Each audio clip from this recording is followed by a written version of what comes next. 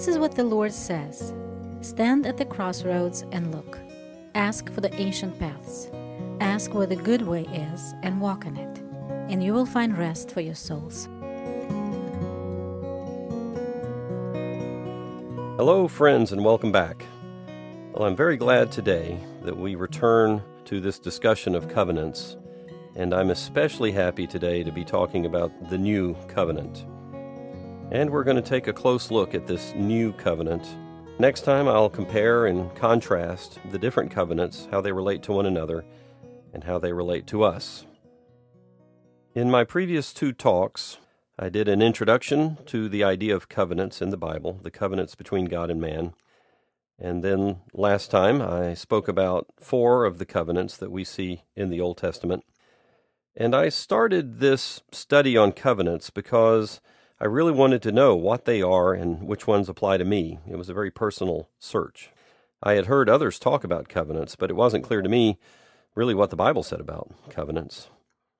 Just a few days ago, I attended a small group meeting, and we watched a video where a seminary teacher was talking about creation and the first several chapters of the book of Genesis. And the professor said that there is an Adamic covenant, and she talked about the covenant with Adam. If you've been listening to my previous talks, you'll realize that I don't believe there is an Adamic covenant. God doesn't call that a covenant. Nowhere in the Scriptures is that relationship between God and Adam called a covenant. So I'm not comfortable calling it a covenant if God himself hasn't called it that. Though I understand that people see elements of covenants, or they use that term to help bring definition to their understanding of what happened in creation and then the fall. So I had 2 main questions that are related to this when I started my study. How many covenants are there? And how many covenants apply to Christians today? If you haven't listened to my previous 2 talks, please go back and listen to those because they are very necessary to get us up to where we are now as I talk about the new covenant. There are 5 covenants between God and man that are listed in the Scriptures, and all 5 of these covenants are connected with people. Last time I spoke about 4 of them that are found in the Old Testament and also come into force in the Old Testament. The first one was made with Noah, the Noahic covenant. The second covenant was made with Abraham. The third made with Moses and the Israelites. This one is called the Law. It's also called the Old Covenant. And there's a covenant that was made with David and his descendants, the Davidic covenant. All of those 4 are in the Old Testament. All are called covenants, and all come into effect in the Old Testament. Also in the Old Testament, there is mentioned the new covenant, and that's what we're going to look at today. And that is associated with the Messiah, and Jesus himself claimed to be bringing in this new covenant. So the Messianic covenant is what we're talking about today. In Jeremiah chapter 31, verses 31 through 34, this new covenant is introduced. When I first learned this, it kind of surprised me because I assumed that the new covenant was introduced and discussed for the first time in the New Testament writings. But that's not true at all. In Jeremiah chapter 31, God says that there is a new covenant coming. Today I'm going to read quite a bit of the Scriptures. I think if you're like me, there are probably quite a few Scriptures that you often hear referred to, but we don't really just read them through. And so I'll take the time today to read through some of these because I think this discussion of the new covenant is one of the most important things that we can consider as followers of Jesus. There is so much confusion between the Mosaic covenant and the new covenant, and things get mixed up and confused, and people who don't understand these things well can give themselves to things that are really meaningless, or they can act as if they're under this old law when there's a new thing that God has brought to us. So here in Jeremiah 31, I'll read. And listen for how many times God says, I will. This is his covenant, and these are the things that he is going to do. It has nothing to do with us. It has nothing to do with my ability or my expectation or my understanding. He is the one who does it. It comes from him. Again, starting in verse 31 of Jeremiah chapter 31. Behold, the days are coming, declares the Lord, when I will make a new covenant with the house of Israel and with the house of Judah, not like the covenant which I made with their fathers in the day I took them by the hand to bring them out of the land of Egypt, my covenant that they broke, although I was a husband to them, declares the Lord. But this is the covenant that I will make with the house of Israel after those days, declares the Lord. I will put my law within them, and on their heart I will write it. And I will be their God, and they shall be my people. They will no longer teach again, each man his neighbor, and each man his brother, saying, Know the Lord, for they will all know me, from the least of them to the greatest of them, declares the Lord. For I will forgive their iniquity, and their sin I will remember no more. That is God's introduction to the coming new covenant. And I want to underscore a few things that are in this text. First of all, as I said, he says that he will do this, and it is a new covenant. And he says it's not going to be like the Mosaic covenant, which we discussed last time. It's a covenant that they broke very quickly, within a day or so. And God says, although I was a husband to them. God's covenants with human beings are like marriage commitments. And God sees himself as being a husband to us. And of course, we have that imagery all through the scriptures. And in the New Testament, we understand there's going to be a big feast where the bride and the groom meet together, where Jesus and his bride, the church, come together fully and purely. So God says this new covenant is unlike the old covenant. And he says the markers of this new covenant are going to be that he is going to write his law within his people, on their hearts, as opposed to on stone tablets. And he says that everybody's going to know him. You won't have a priestly class anymore that stands between us and God and says, this is how you know God, because everyone is going to know him. Every person will have access to the Father, from the least to the greatest. So, again, here in the Old Testament, we see this promise of a new covenant that will not be like the Mosaic covenant. So there was a problem with the Mosaic law, and it's a problem that we only see because God gave the law and laid out this perfect law. Inside us, we're rebellious people, and that is true of every person on earth. People are rebellious. And God has to do more for us than just tell us the right way to live. That's what we see in the Mosaic Law. He was telling his people how to live, but he didn't promise to help them live that way. And that's one of the lessons of the Mosaic Law, is that we just cannot keep God's perfect will in our own strength. It cannot be done. So then God said he would have to make a new covenant, and one that was on the inside rather than on the outside. There's one thing that the Mosaic Law could not do, and that is make a bad person into a good person. In this new covenant, here in Jeremiah chapter 31, there are really three things that God says that he will do. And the first, as I mentioned, is that he'll write the law on our hearts, and that'll make us want to live right, to desire to be righteous and holy, and that gives us an inclination towards him from the inside. He also promises intimacy, a knowledge of the Lord that everyone will have. You will know him. You'll know when you're pleasing him. You'll know when you're upsetting him. We will be intimate with the Lord. All will know him. He promises that. And he also promises forgiveness, innocence. Forgiveness for the past, and you can know that you're innocent in God's sight. So these three things, an inclination to follow his ways, intimacy with him, knowledge of him, walking with him, and also the promise of forgiveness. These three things are completely new in the Bible. It really is a new covenant, unlike any other covenant. The last part of this scripture says, I will forgive their iniquity, and their sin I will remember no more. He promises to forget your sin. That is completely new, totally new, and it's beautiful. I've heard it said that humans have a memory, but God has a forgettery, that he is able to forget sin. That's what he says. He says, under this new covenant, I will remember their sin no more. That is remarkable. It's beautiful, and it's totally new. It is completely new. And this new covenant that was to bring forgiveness would not be possible if Jesus had not died. Jesus had to die because God is so righteous and so good and so fair that he cannot forgive sin until it has been paid for. He does not forgive sin unless it has been paid for. And Jesus paid for our sins.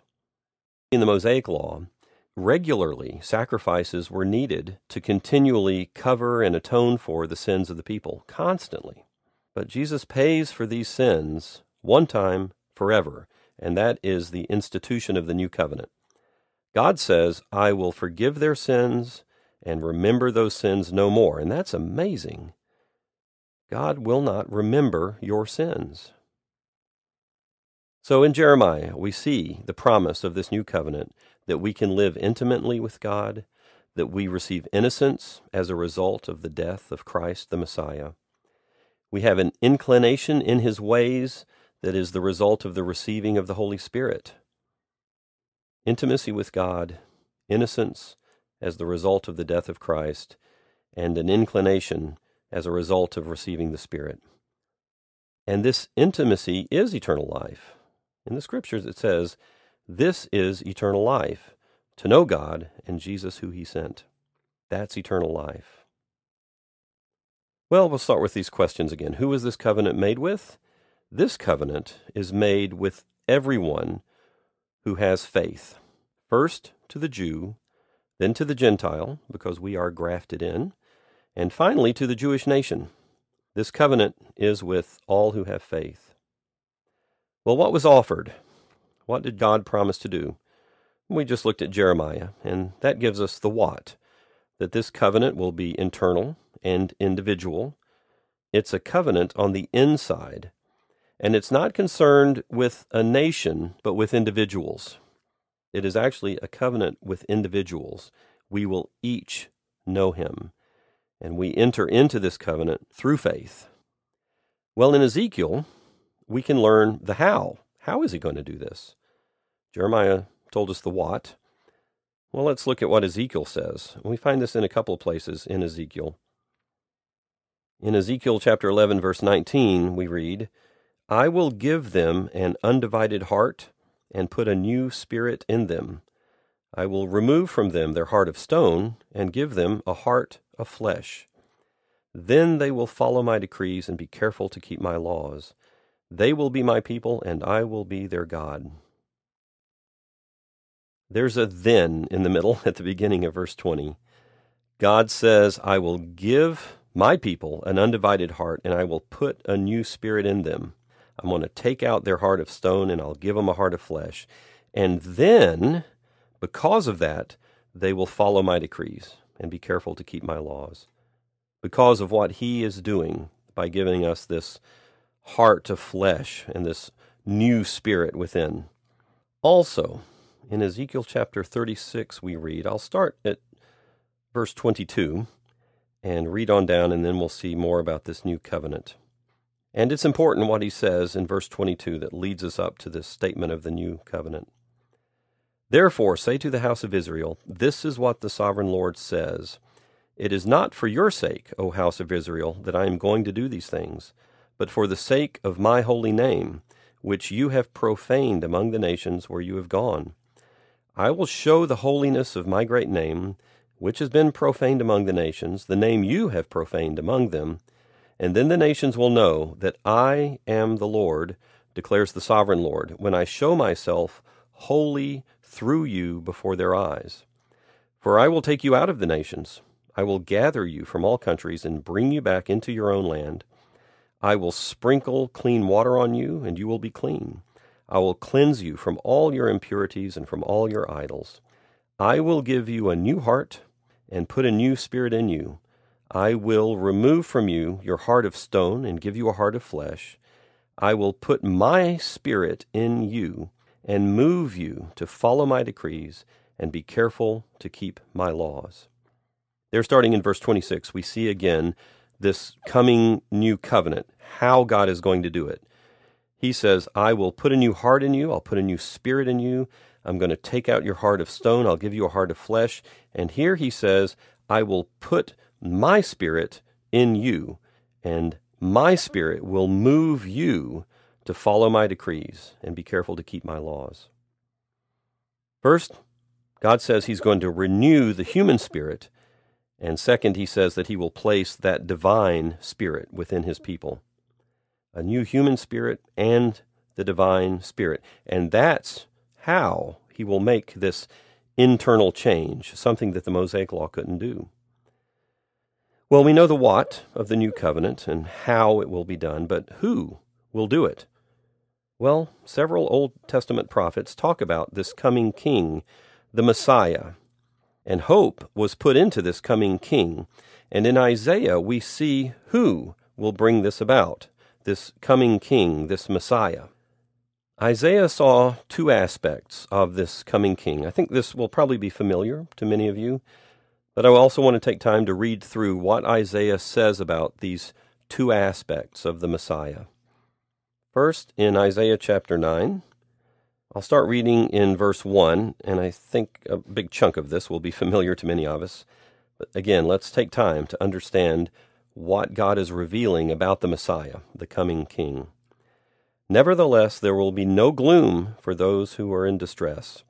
In the past he humbled the land of Zebulun and the land of Naphtali, but in the future he will honor Galilee of the Gentiles by way of the sea along the Jordan. The people walking in darkness have seen a great light. On those living in the land of the shadow of death, a light has dawned. You have enlarged the nation and increased their joy.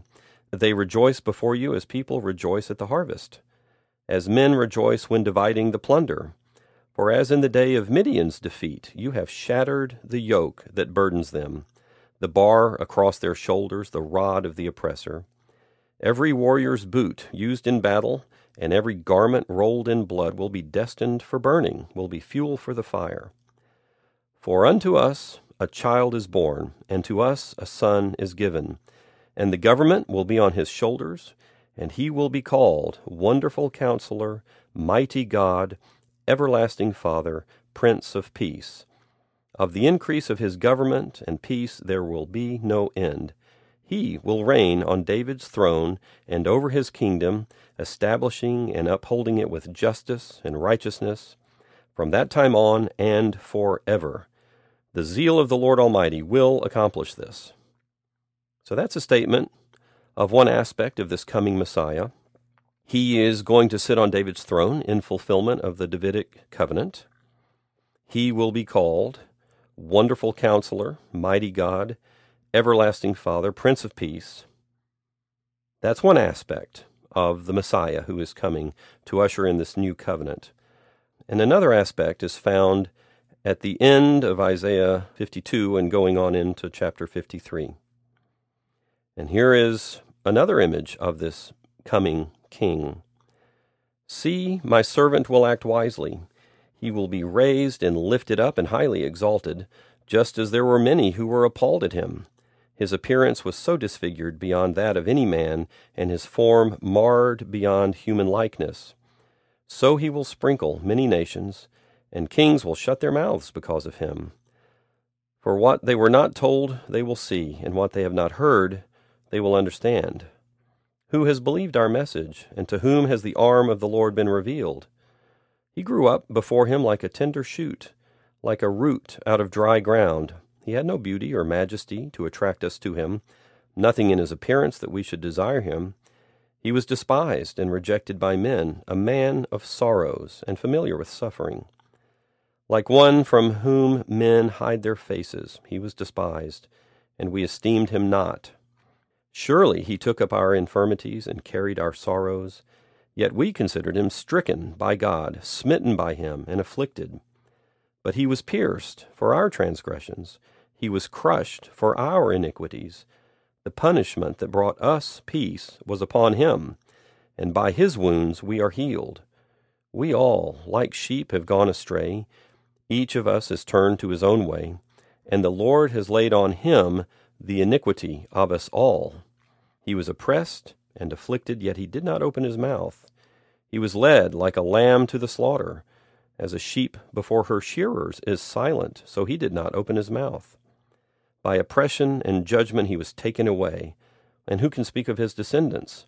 For he was cut off from the land of the living.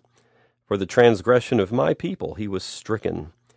He was assigned a grave with the wicked and with the rich in his death, though he had done no violence, nor was any deceit in his mouth. And yet it was the Lord's will to crush him, and to cause him to suffer. And though the Lord makes his life a guilt offering, he will see his offspring and prolong his days, and the will of the Lord will prosper in his hands. After the suffering of his soul, he will see the light of life and be satisfied. By his knowledge my righteous servant will justify many, and he will bear their iniquities.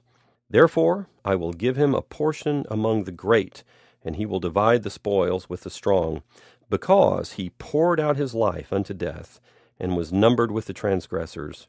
For he bore the sin of many, and made intercession for the transgressors. That's the end of Isaiah chapter 53. So here we see this other aspect of the coming Messiah. The first aspect is this conquering king, and the second aspect is a suffering servant who would die for the sins of the people. And to this day, Jews cannot bring those two things together: the everlasting Father, the Prince of Peace, and the suffering servant.